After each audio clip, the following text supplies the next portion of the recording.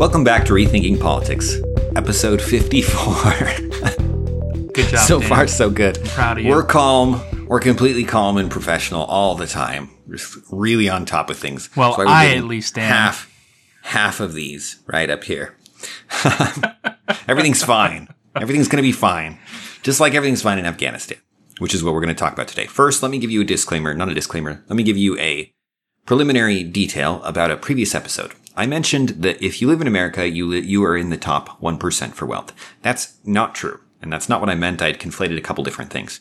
One, there are two things that are true that you can see how they kind of came together in my head. And someone pointed this out to me. They were like, where are you getting that statistic? And I was like, oh, let me show you. And I was like, wait, that can't be true. I'll tell you where I'm getting that statistic. I'm just confused.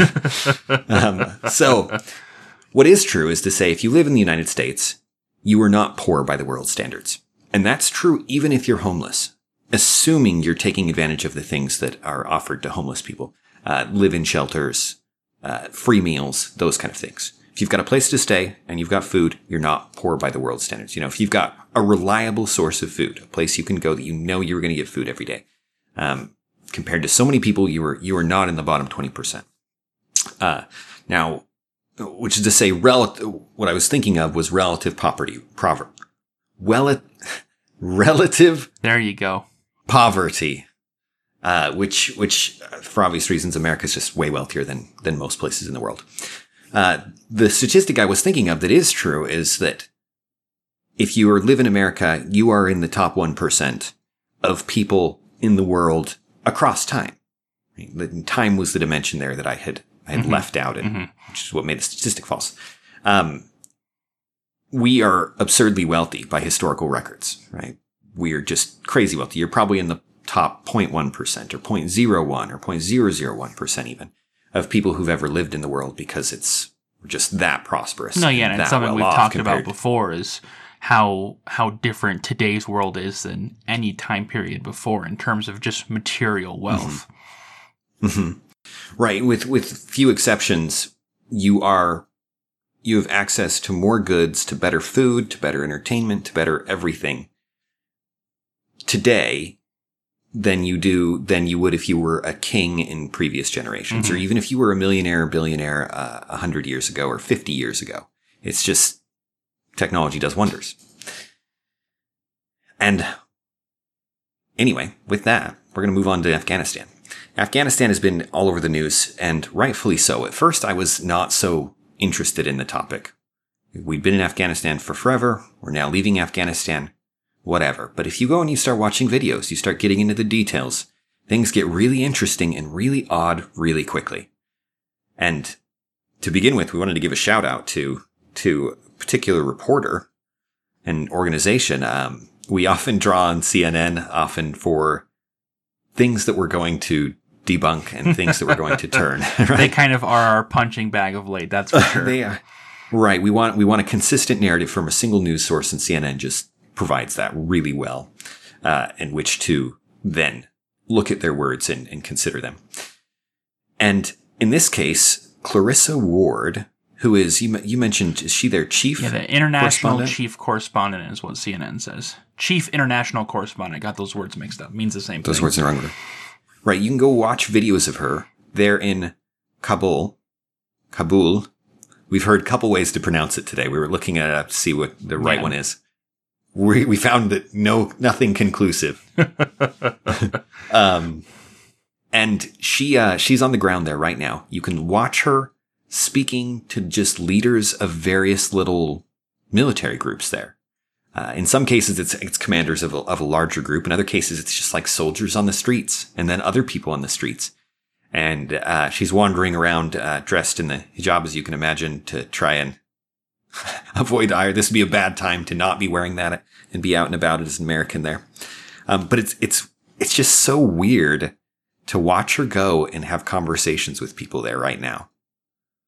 Yeah, to actually be speaking to Taliban soldiers as they're taking over the city and asking them questions about what the future holds for the people who are going to be now under the Taliban rule instead of the government they had before, and what that means. I mean, in particular, she's concerned about about that the Afghan women who are going to be under Taliban rule and under Islamic law when they weren't before, because that is a very big change. Yeah, rightfully so. Often they're not in a lot of those countries, and this varies so much in different Muslim countries. Places like Iran, at least you used to be able to women could go to college and they could dress more or less how they wanted to. And that's varied as different factions have vied for control there. Syria was another one that had secularized quite a degree, or rather was not enforcing the strict standards that you see in some places. But here, you'd expect them, the Taliban track record is such that you'd expect them to be enforcing the strictest dress codes.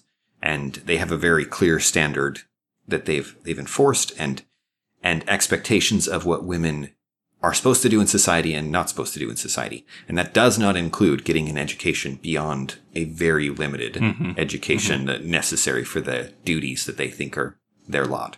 Yeah, and so there's obviously a lot of questions, and of course the Taliban is, in this moment of victory, going to be generous, at least in words. You know what I mean? Rhetoric, right? I mean the Taliban, they've got, they're tweeting, they're reporting with Al Jazeera about what they're going to be doing and how benevolent their government is going to be, and which is good. I mean, it would be really bad if they were saying the opposite. If they were saying, welcome to hell, everyone. It's going to get nasty from here on out. Then we'd be really concerned. But it's not surprising that they're saying those things, because that's what you'd expect a reasonable occupying force to say. You know what I mean? You don't want to have people rioting. You want a peaceful transition of power as much as possible.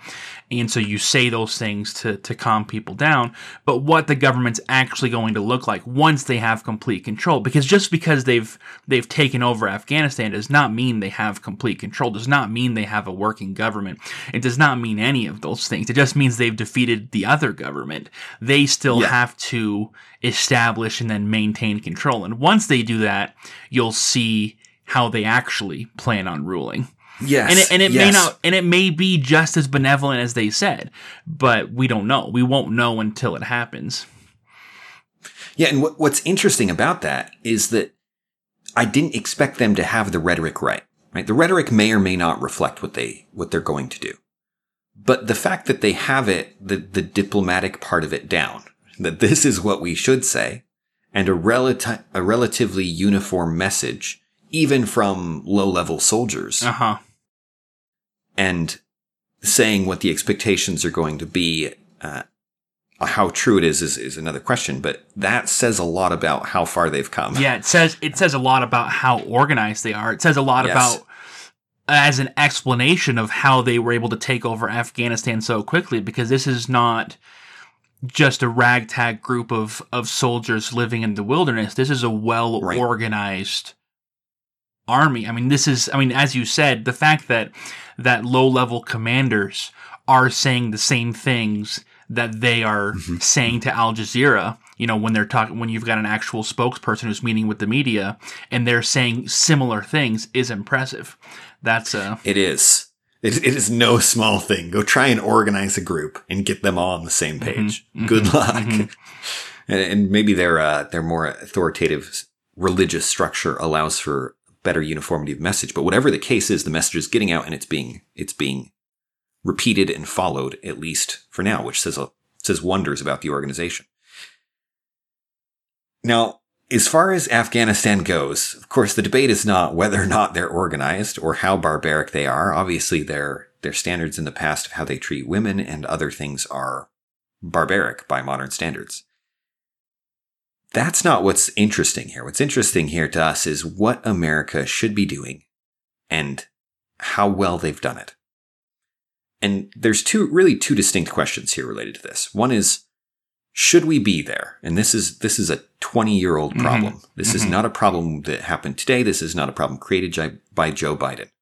This is a problem that is as old as our invasion and is related to our capacity to nation build and to maintain other places and to, support other governments. it's unclear where one principle ends and another begins, and what exactly the mission is and those kind of things. That's all very hazy to me. But should we be there? And if we are there, how do we do it effectively? Is I think two very different questions. Mm-hmm. And most people have been discussing the effectiveness of the withdrawal. Most people, my understanding was something like 70% of Americans want us out of Afghanistan. Mm-hmm. Mm-hmm. And they talk about endless war, and they talk about, American interests there and all these other things. And it's something of a mess. It's something of a mess because there are so many different purposes. There are so many different goals, and there's so much rhetoric that isn't quite accurate about what's happening there. And as I've been listening to various debates today and, over the course of the last couple days as this has been going down, I've been surprised at how shaky my own opinion is on some of this. About what I think I've described Afghanistan in ways that I think I would take back at this point. That I would say, they're right. Some of the people saying, wait, this is not an endless war, have made some valid points. And where to start in this mess? Where do we start untangling this, Brad? What do you think? So it sounds to me, Dan, like you're saying that after looking at it, after seeing the disastrous results of the U.S. leaving Afghanistan, that you're more inclined to say, since we're already here, maybe we should have stayed. Maybe we should have stayed in Afghanistan in order to maintain peace, in order to maintain a relatively decent government, and that wouldn't have been the worst thing in the world. That sounds like what you're hinting at, but you don't want to say. Am I close? Well, that's somewhat of the direction. The reason I don't want to state it specifically like that is I feel like I'd have to walk up to that a variety of reasons before I got to that point. Mm-hmm. But what I would say is this, is a beginning point here for this discussion. I don't think what we were doing in Afghanistan constitutes a war. Mm-hmm. And I've described it that way. I described it that way in large part because that we have a 20-year war in Afghanistan. I would say that's not accurate now, as I've looked into more of the details of what's been happening there and what exactly we've been doing and not been doing, the kind of casualty rate, what kind of skirmishes and encounters are actually happening, how many soldiers we actually have there. These kind of details, I would say we have not been waging war in Afghanistan for 20 years, mm-hmm. which is different than how I would have described it just a week ago. Mm-hmm. I would have said, we've been at war in Afghanistan for 20 years. In fact, I think we've said it on this podcast. I think I've said that. Yeah. Those words. No, I remember that. Yeah. And I wouldn't describe it as a war anymore for a variety of reasons. One of them is that it was certainly an invasion initially, mm-hmm. right? To get to where we were, there was a war. Mm-hmm. And maybe we dominated that war to a point where it wasn't particularly, dangerous to us, although we've certainly lost many people in Afghanistan. Relatively speaking, it wasn't much of a fight. But if you look at like we had 5,000 troops there, I believe was the most recent number that was then withdrawn. It's at least within a couple thousand of that. And that's been roughly what we've had for a long time now. That seems like a lot to me. But it's not a lot for America to have that many. It's not. It's almost nothing. Was it really that low recently? I believe it was 5,000 when they withdrew. And that now I think there's 7,000. This is happening so fast mm-hmm. as mm-hmm. we're talking about mm-hmm. it that we're probably going to get details wrong even for now. And when you listen to this, it's absolutely going to be different. But I know that right now we are sending in more troops to clean up the mess than we had in there. And we're sending in something like 7,000. Yeah, see, that's crazy. I would have assumed that we had that a year ago in Afghanistan or 6 months ago in Afghanistan, we had more than 5,000 troops. But maybe I'm wrong about that. Maybe I am just straight up wrong. But I would have assumed that we had more. I know that over the course of this year, we have been gradually pulling out the number of forces that we have. So maybe that's the number you're talking about with that 5,000 that's what we got down to. But at that point, that wasn't our true occupying force that we've had there for a significant period of time. No, you're right. You're right. I'm looking at numbers. I pulled up a few numbers. I'm seeing 13,000, 16,000. Yeah, that makes, and I'm sure it's varied across time. That makes a little bit more sense because there's no way that 6,000 would be enough to do anything. But even 16,000, right. 13,000 is not a crazy amount. But I mean, part of that is because for a long period of time now, these troops have been working with the government of Afghanistan in collaboration, that they've been trying to train and create a working Afghanistan army so that they're no longer needed. And so the idea is that those troops are not the power in Afghanistan. They're just there as a resource for the Afghanistan government. And that's something that a lot of people have been asking as the United States left Afghanistan, because the idea wasn't that we were abandoning Afghanistan to fend for its own. The idea was that we've been in Afghanistan for 20 years. We've helped train them. We've spent a lot of money on resources, on weapons, on tools for this army to have, not to mention the billions of dollars worth of training that we've invested in this Afghanistan army. And so now when we leave, we're not leaving them with nothing. We're leaving them with a very large and very well-trained army that can now take care of itself. Right, with advanced weapons. And there's no problem here. There's no sacrificing anything. Our troops get to go home, and the Afghanistan government gets to govern itself in peace. And it seems pretty straightforward. So the real question that I think should be asked is, well, not the real question. There are a lot of questions here, but at least one viable question is what went wrong in terms of that plan, because that plan obviously did not work at all. It did not work at all, because if the Afghanistan government had a working, 100,000 strong plus army that was trained well and had modern weapons and was well organized, then even if the Taliban were this incredible army and well organized and et cetera, the things we talked about before, it doesn't change the fact that they couldn't have done this and done it this quickly. You know what I mean? This is the Taliban went through Afghanistan like there was no resistance. You know what I mean? There was no government, like there was no serious army. Yeah. And so clearly that army on paper didn't exist in reality. In fact, I read a really interesting article from The Atlantic titled "What We Got Wrong in Afghanistan," and it's written by someone who was actually deployed over there. I believe he's been deployed over in the Middle East a couple of times. He's been involved in a lot of these operations, and he goes down and he talks about what actually happened over there. And he talks about how there were so many problems, and the problems were manyfold. The problems, number one, is you have soldiers who are going over there on rotations. You know what I mean? It's not like we sent over 16,000 soldiers 20 years ago and they stayed for those 20 years. No, they're constantly rotating in and out. And so the people who are training the army weren't staying with them over time. Some would come in, then they would come out, then they would come in, then they would come out. And so much of the training and the organization was ad hoc. They were making it up as they went, and there were a lot of serious problems with that. That's an interesting problem. Let me interject a few thoughts on that.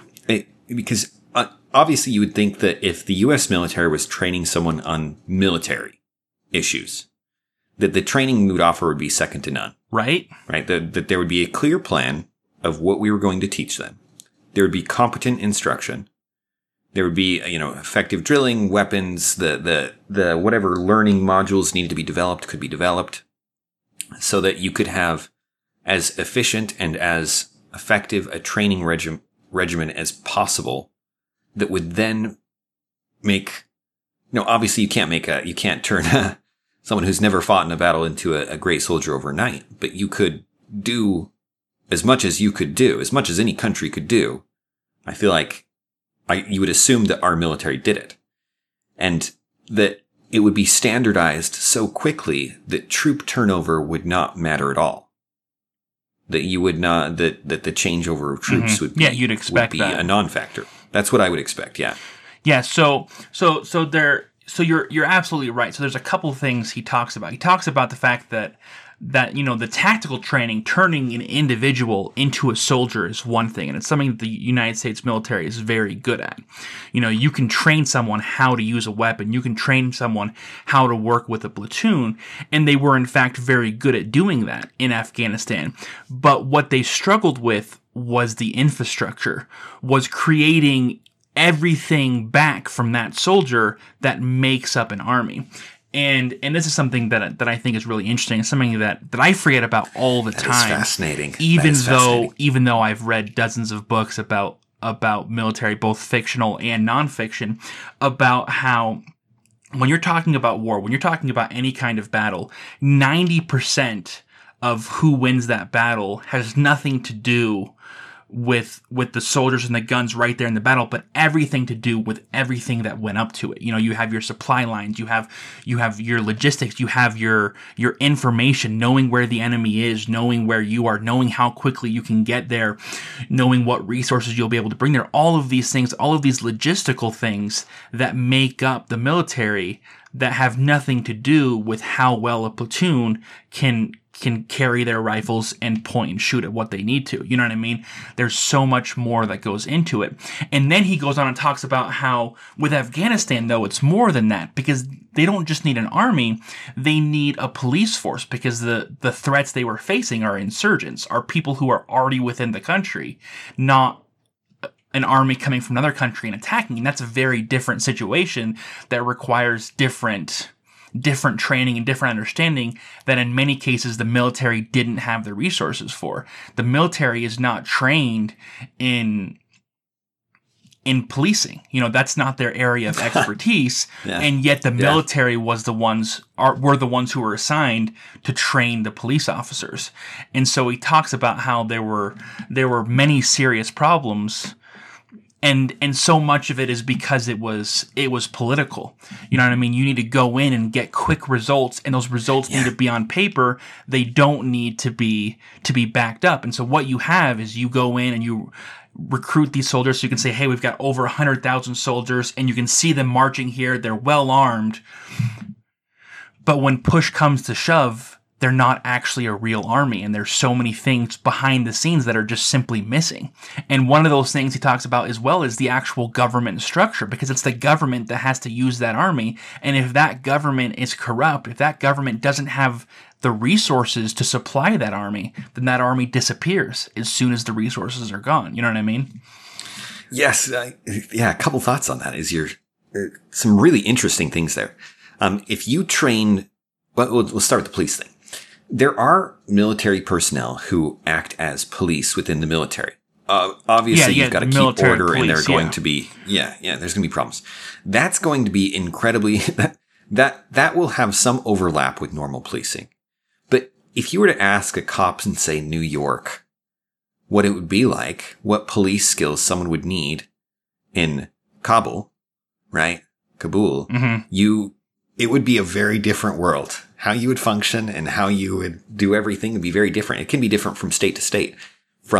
With that kind of a cultural shift, the military police skills, it does make sense to me that the very little of it would actually be directly transferable. And really, what you don't need is a beat cop from New York City. What you need is a branch of the FBI, someone who has experience dealing with larger issues. You know what I mean? The New York City cop is very often not dealing with large organized criminal organizations, unlike the FBI, which specializes in that.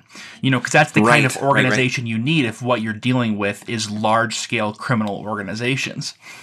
Right, which is how that the government, as it was supposed to be viewing the Taliban, essentially, with some kind of large scale criminal organization. It's such a fascinating thought of trying to think of the institutions that would have to be created in order to maintain a government and an army that would be completely self-sufficient. That would be self-sufficient.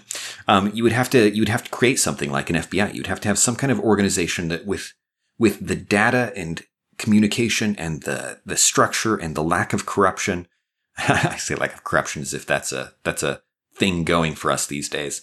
But at least, not so corrupt that they're playing for these same organizations, which obviously happens in police and in FBI at times. But beyond all of that, the big one that you mentioned that really sticks out to me is the economics of it. You cannot take a nation, teach them to fight like our U.S. military fights, and expect them to be able to do it themselves. Mm-hmm. You can't, because they cannot fund it. They cannot fund it. They cannot maintain it. This was one of the specific points I heard about, specific problems I heard from our withdrawal that was really interesting to me, that makes a lot more sense as I'm starting to think economically. Their Air Force, they were trained to use their Air Force in similar ways to how we use ours, which is for intel, air support, different things. Without that, in a lot of ways, they're blind. And when we left, due to the way we did it and what we allowed and didn't allow them to use as we left, they had some planes, they had theoretically enough things to do it themselves. But I heard somebody claim that they lacked the technological skills to maintain and fully operate them, specifically to maintain them. And among the other decisions that Biden made, Biden forbid any contractors from being there, which is what they would have usually used. Yeah, they would have used, American It's often what the U.S. military yeah. uses. Yeah. To do the things that they couldn't, and to continue to train them on things. And those were also pulled. Those were also prevented from helping. Interesting. Which leaves them in a position where, at least according to this claim, I don't know how true this is. So much of this is things that you can't verify right now, right? You're hearing a lot of things. And the truth will out eventually, hopefully. But if that's true, that would explain why they had no air support immediately, why they were not able to do a lot of things. And if you were built to depend on that, if you're built to function like we function, you're going to have immediate problems there. I mean, you'd think that all they need to do is just field that army of theirs, which is way bigger than the forces attacking them, at least on paper. Yeah. On paper, we're talking 3-1, at least, and maybe as much as 6-1. And just have them stand at the edge of the city and fire back, right? It's not complicated in our heads, but it is complicated. It's way more how than it that. works. That's not how it works. You don't just press a button and the army shows up. That's not how this works at all. As you were saying, the political infrastructure to actually direct it and have some kind of clear command chain and have some people that make decisions that are then listened to. The basic functioning of the military, the economic support to supply and maintain these things. Does anyone think that Afghanistan has an economy comparable to ours? That could even to scale, right? Even remotely close, that could fund those kind of operations. I mean, we've given them most of the technology and weapons that they have, and now that the Taliban have at this point, military bases that they've just walked through and picked up what was discarded and what was left in a hurry. It's a difficult question. I heard someone asked, how long would we have to be there before they were ready? And they said 800 years. and at first that seems like a random number. And they were basing that off of how long it took from the Magna Carta of Great Britain to present day. Basically, it was plus 100 years.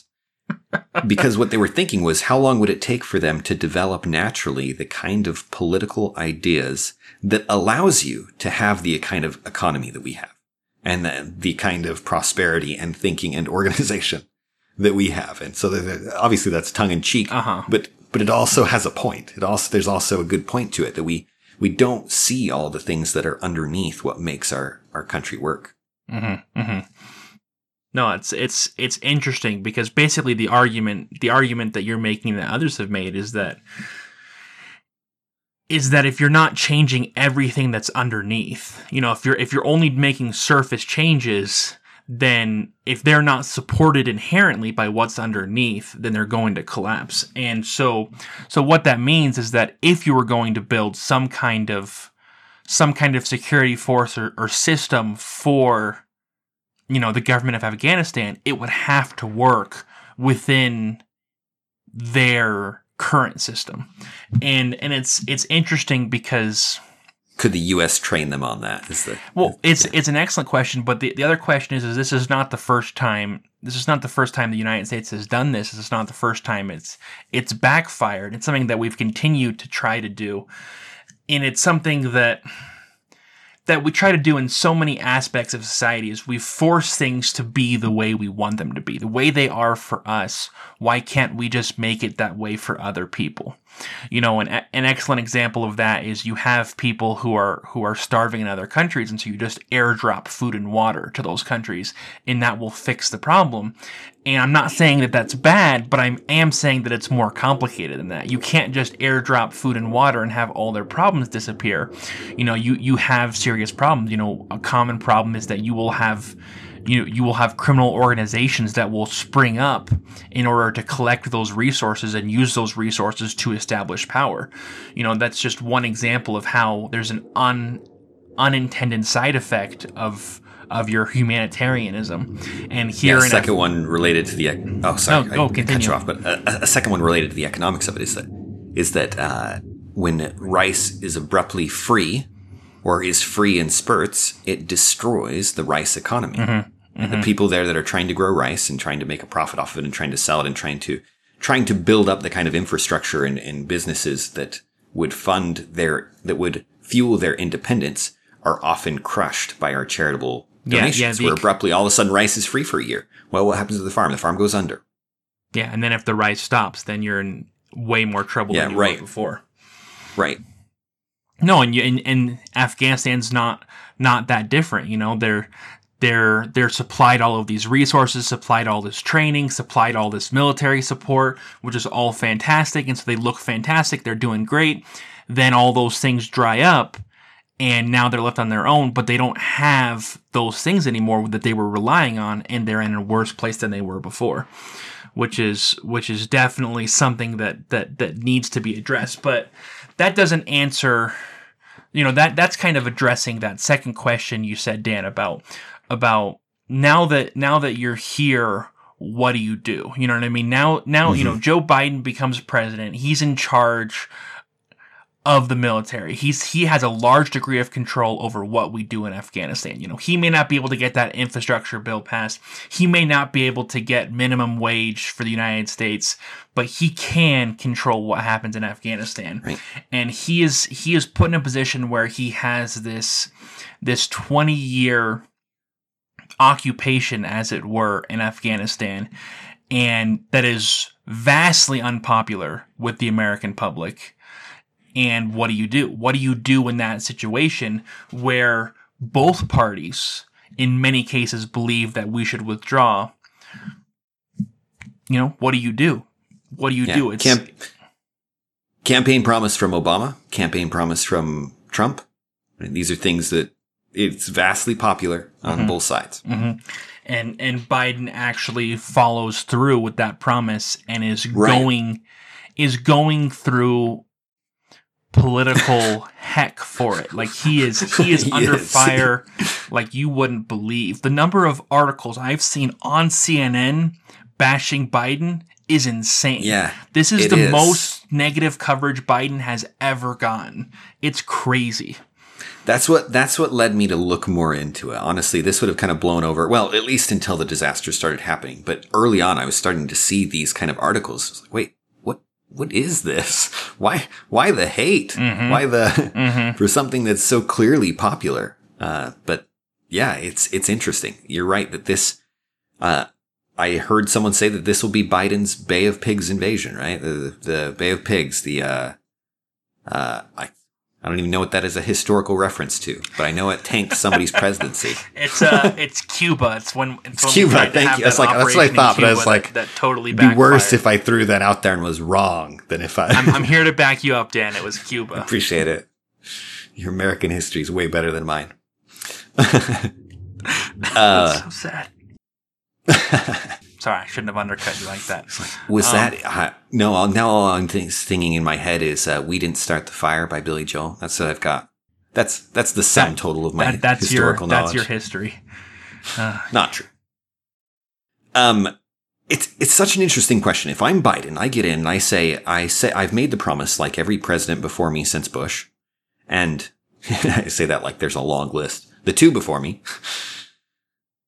And I look at this and I go, look, at this point we can reduce the number to 5,000, and it's still stable. Still stable. Let's take a look at our other military interests around the world. We've got bases all over the place. They cost us some money, but if it's relatively stable, and I mean Afghanistan's not as stable as these other ones, it's probably the least stable of them, but relatively speaking, it's not that bad at this point. Germany, Japan, South Korea. Go ahead and guess, if you're listening to this, how many troops we have in those places. Just think about it for a second. What would be a reasonable guess? We had 18,000 in Afghanistan not too long ago. How many troops would you say are in Germany? Is Germany a pressing threat right now? Is Japan under attack? Were we, obviously this is World War II. If you think World War II plus Cold War, why are we in South Korea? The Korean War, yes, the Korean War and our rivalry with Russia and South Korea, North Korea, that whole thing. We've got bases there. How many soldiers do we have, Brad? So Japan, we have just under 54,000. South Korea, we have 27,000. Germany, we have 35,000. And Italy, even. Italy, we've got 12,500, which you didn't mention, but I thought they should get an honorable mention because they too were an Axis power and thus are entitled to some of our troops. Yeah, if you're not familiar with some of the history around World War II there and why there are troops there, places like Japan in particular, it's interesting. In Japan, we basically forbid them from having a military. We were like, you know what? Maybe you'd be mad about those bombs we dropped on you. I'm speculating a little bit about our reasoning here. Maybe vengeance would come our way for firebombing Tokyo. We basically forbid them from having a military and said, no, we're going to handle your security concerns. And so if we're going to do that, they're right next to China. We're going to have a large military presence there. And we do. We have 54,000 people there. And then over time, Japan became an ally and realized that this relationship was the best thing that could ever happen to them and said, you know what? You keep your troops here as long as you want. You maintain our defense as long as you want. We don't want to fight China. You fight China. You deter China from fighting us because China has no interest in fighting a war with the United States. So as long as we're under your protection, we're good. We can spend all our money on economic things. It's crazy. The Italy one blew my mind. We've got how many? 14,000 troops in Italy? 12,535. 12,500 in Italy. As of when this was updated. Yeah, that's surprising. And Germany, is Germany a threat? Is Germany about to be invaded? I was about to say, Germany is both neither a threat and is in no way threatened by anyone else. Yeah. So either way you look at it, either as a peacekeeping mission or as a mission to protect Germany, so Germany doesn't require a large army, neither of those are justified. And yet we have them because it's like you said before with the 800 years. If you're going to maintain something, you basically have to do it forever.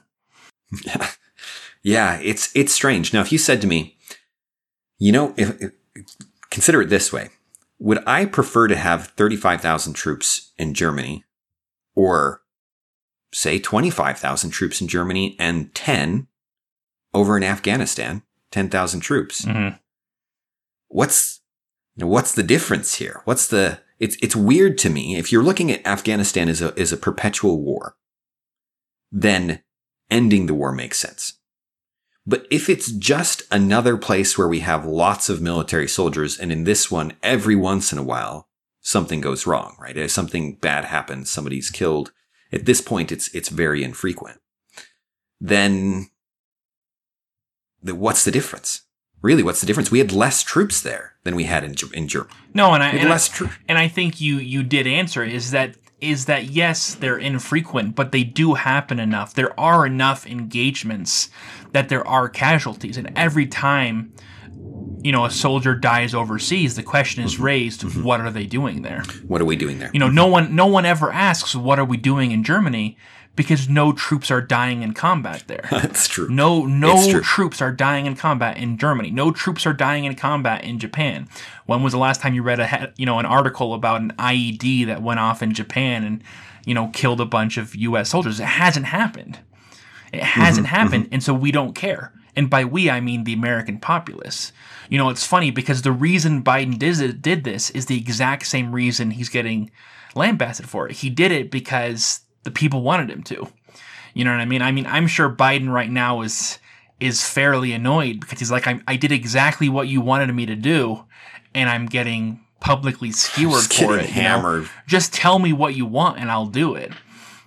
Biden is the popular president. Biden's campaigns, Biden's everything was just built around what he thought the American people wanted. Yeah. And some kudos definitely needs to go his way for carrying it through, and the others didn't. And if you want a sense of why the others didn't withdraw, I think what happened is a good sense of what happened. I said I would withdraw. Should I do that? Speaking to his military commanders. If you do that, the place will collapse. Now, they thought it would be slower than it did, but they were pretty confident that eventually they would collapse. Well, that probably wouldn't look good for me. Let's pass. Yeah, we'll leave that for the next president. We'll leave that for the next guy. And it looks bad. It looks really bad. And Biden's getting the heat for it. And so as we're talking about this, we're speaking in a lot of questions and a lot of ideas. We're not making a lot of concrete statements. And I think that's wise on our part, Dan, because well, good. I thought I was just confused. Because if you've got any concrete statement from this, it's incredibly messy. One of the reasons, and we've talked about foreign policy before, and when it comes to should we be in Afghanistan, we are of the opinion that no, we never should have been there. Just to be clear, in terms of concrete stances, there's one concrete stance I am very comfortable making, and that's that we shouldn't have been there in the first place, hands down.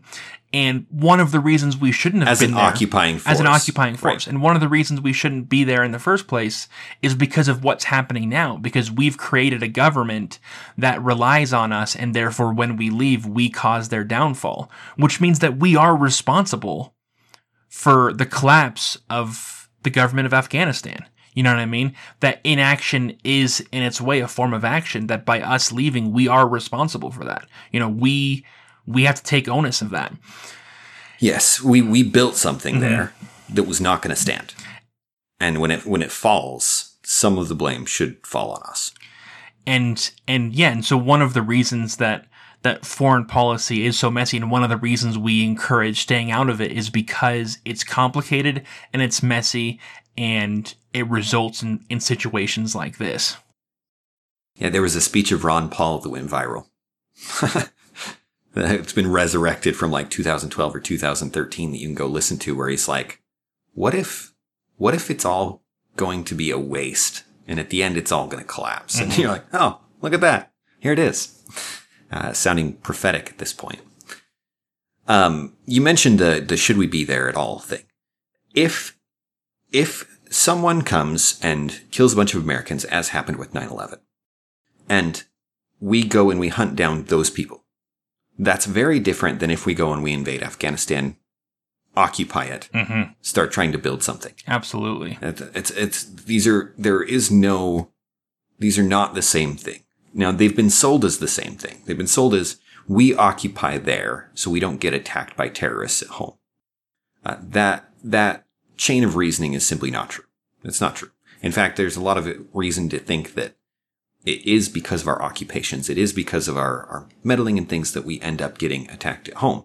And you can look into the motivation for 9/11 for some insight into that, the people and why they said they did what they did, the people who were involved, Osama bin Laden himself, and what motivated him. These kind of things were what's called blowback because of our foreign policy. They were not that we caused them. We didn't make them attack us, right? What they did was evil. You go into a place full of civilians and random people and you blow it up, you are acting in the most vile and evil way you can. But that people want to make us suffer if we make them suffer is extremely predictable. And that's one of the questions that Clarissa Ward is asking on the ground. Like, what are your plans for America going forward? Which is a bold thing to ask as an American reporter to people who have been, from their perspective, pushed around and oppressed by us, and then who are now rising to power and now have our weapons. And like they have every reason to want to retaliate against us, though it wouldn't be wise for them. But anyway, it's an interesting question. And while I agree completely with Brad's statement that I don't think we should have been there, when we are there and when the resources are committed in things, I can see more and more why people go, well, you should just stay there. You should just stay there, except that you're going to be there for 10 years. The casualties have gone down to not a comfortable level. There isn't a comfortable level of casualties. But if you accept so much of the premises of our military and why they do what they do, and that we should be helping people around the world, then helping here seems much more useful than helping in Germany. Right? We're committing a lot of resources in Germany to be there and to maintain a military presence there that are not being used to help people per se. So it's at the practical level, I could see a position I would be in where I don't have the power to make the call of whether we stay, where I would argue that we increase the soldiers there.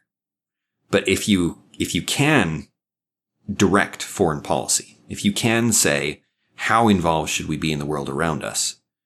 You should be getting out, right? There's no reason to be there. There is room, I think, there is room for private action in this sphere that doesn't happen in the world today.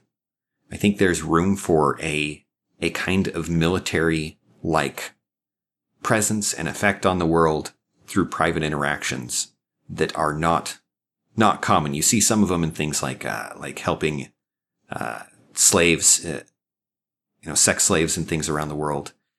There are organizations that are basically military organizations that are private, that go in. Yeah, they're just not very common. They're just not common, right? They're not common because the U.S. has assumed a lot of those duties, and the U.S.'s foreign policy is so expansive that it seems like anytime you're like, soldiers should help someone, people should fight bad guys. We think, what should the U.S. military be doing? So as I'm listening to you talk, Dan, I'm thinking more about it, and I'm thinking about us being there, and I'm thinking about the responsibility that we have after being there for 20 years. And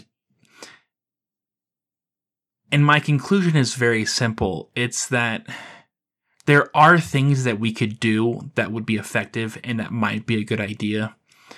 I just can't see us doing those things the way our political system is set up.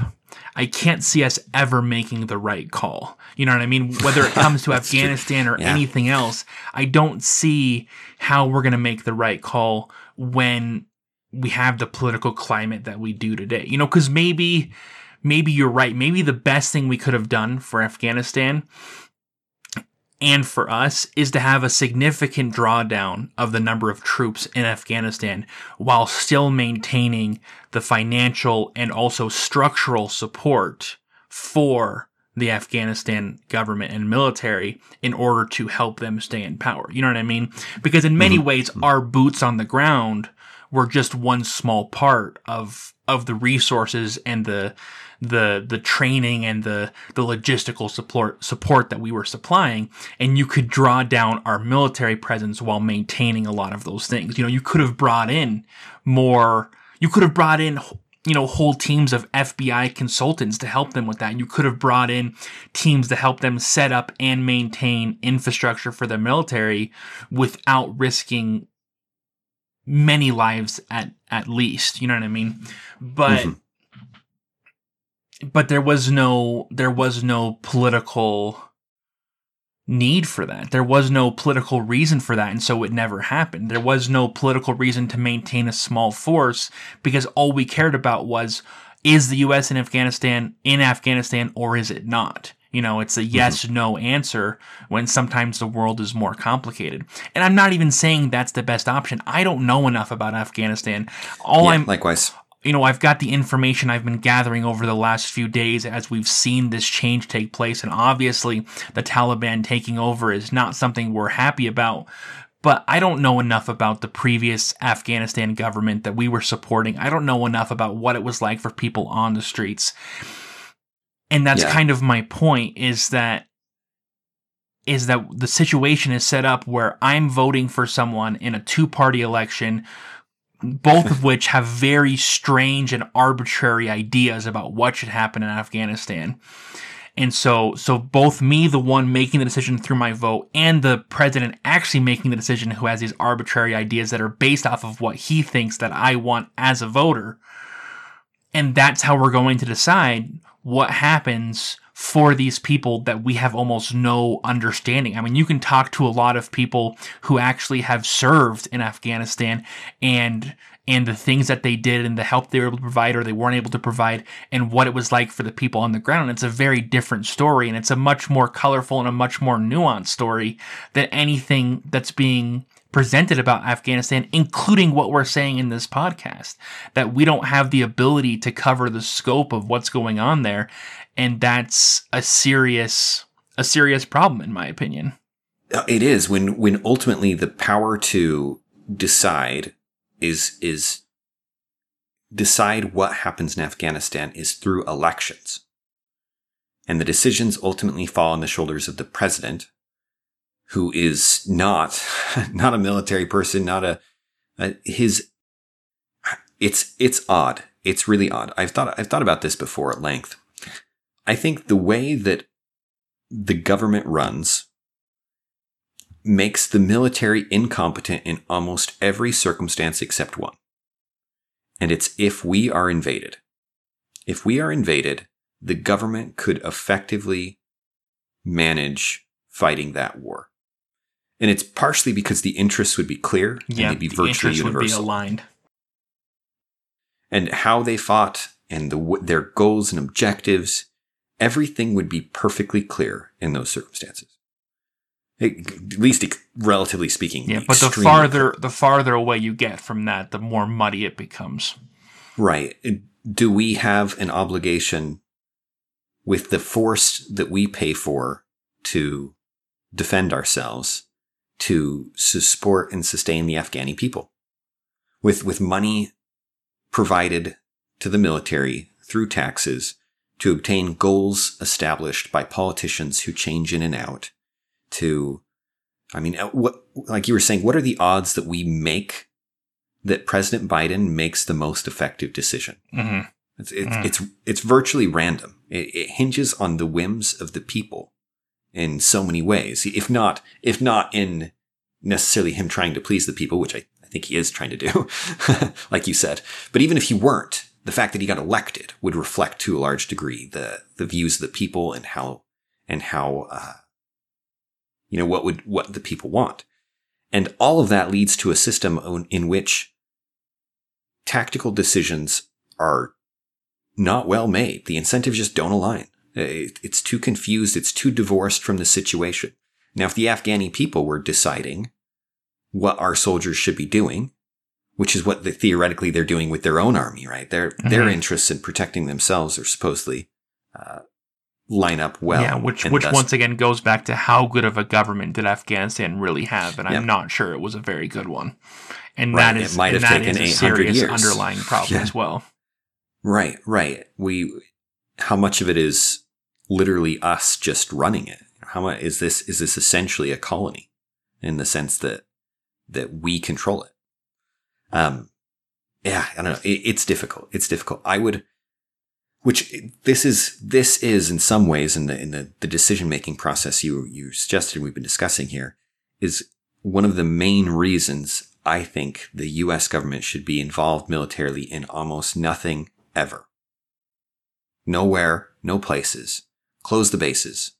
if you want to have bases in places where there are allies, where there are security threats, Japan might be a good one to keep bases in. Maybe. I don't know. Those kind of things are up for debate. Germany is not. Germany, and maybe that's a question of cost expenditure at this point. How much would it cost to move all the things that we have there to a better location? I don't know.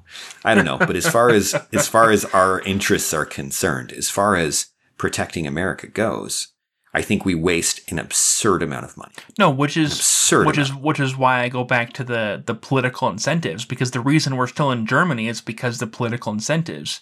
Because if it costs, the equivalent, we spend X amount of dollars every year to keep our troops in Germany. Let's say it costs 4 times that amount to get them out. Then in the moment, it's a terrible financial idea and can be enough to jeopardize someone's reelection, even though in the long run, it'll be way more cost effective for the United States in general.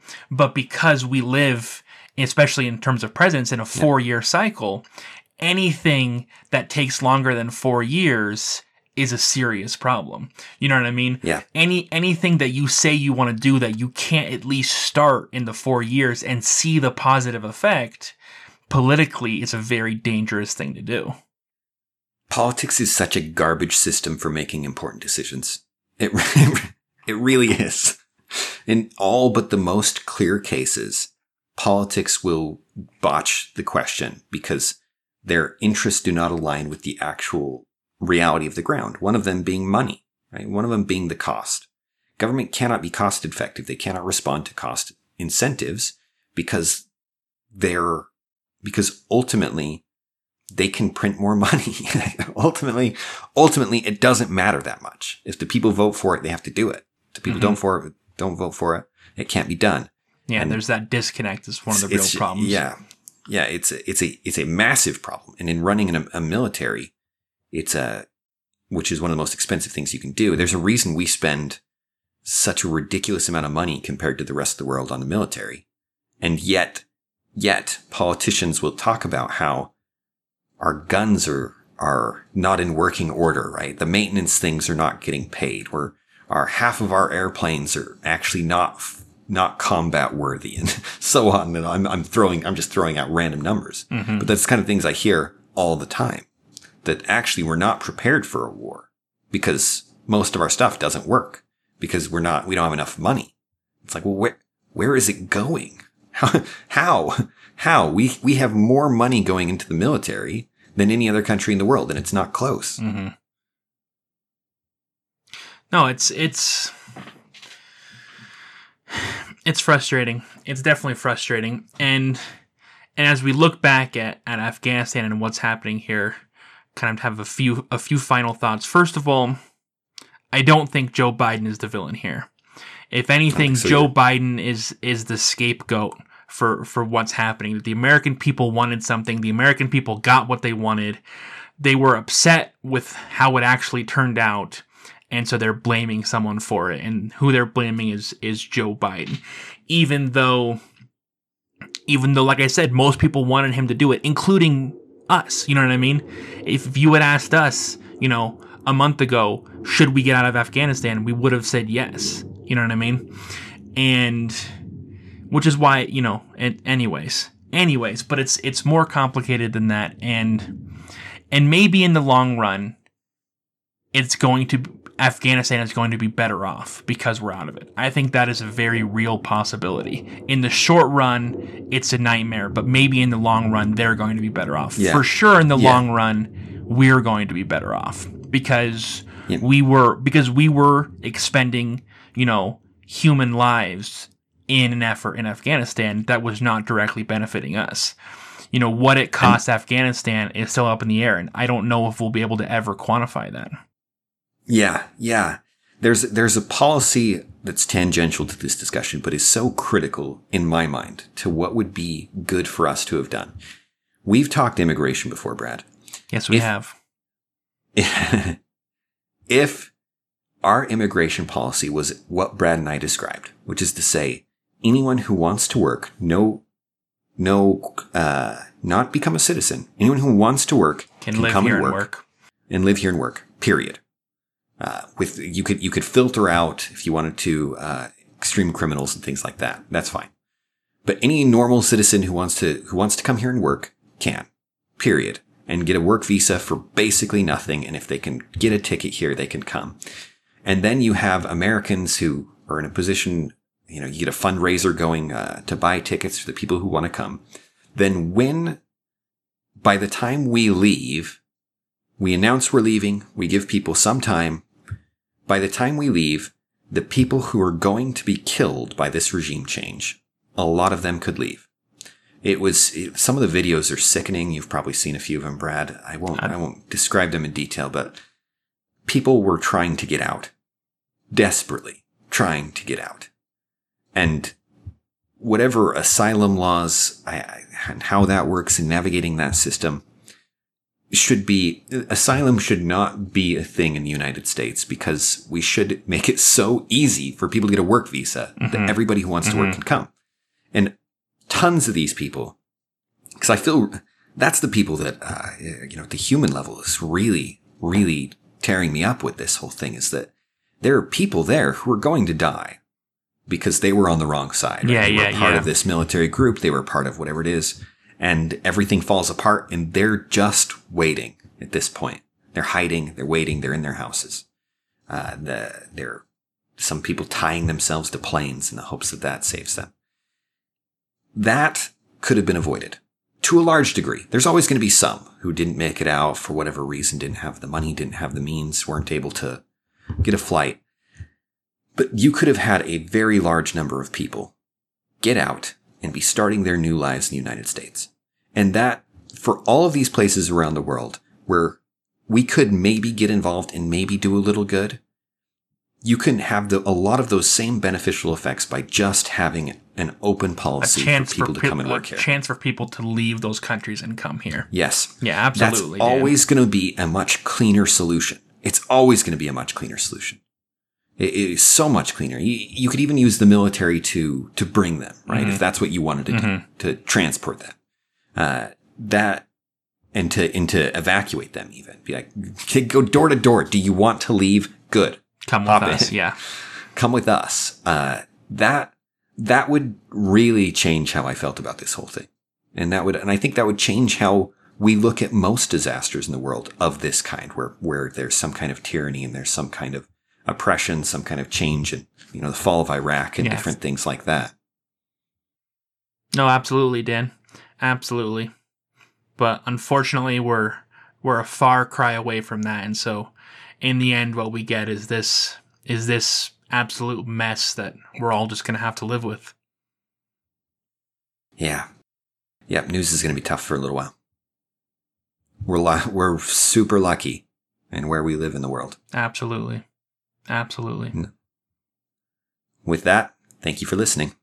This has been an episode of Rethinking Politics. You can find us on all of the major podcasting apps or on YouTube. You can reach out to us at rethinkingpoliticspodcast@gmail.com, or you can visit our website at rethinkingpolitics.podbean.com, where you can support us via Patreon. Thanks, and have a wonderful day.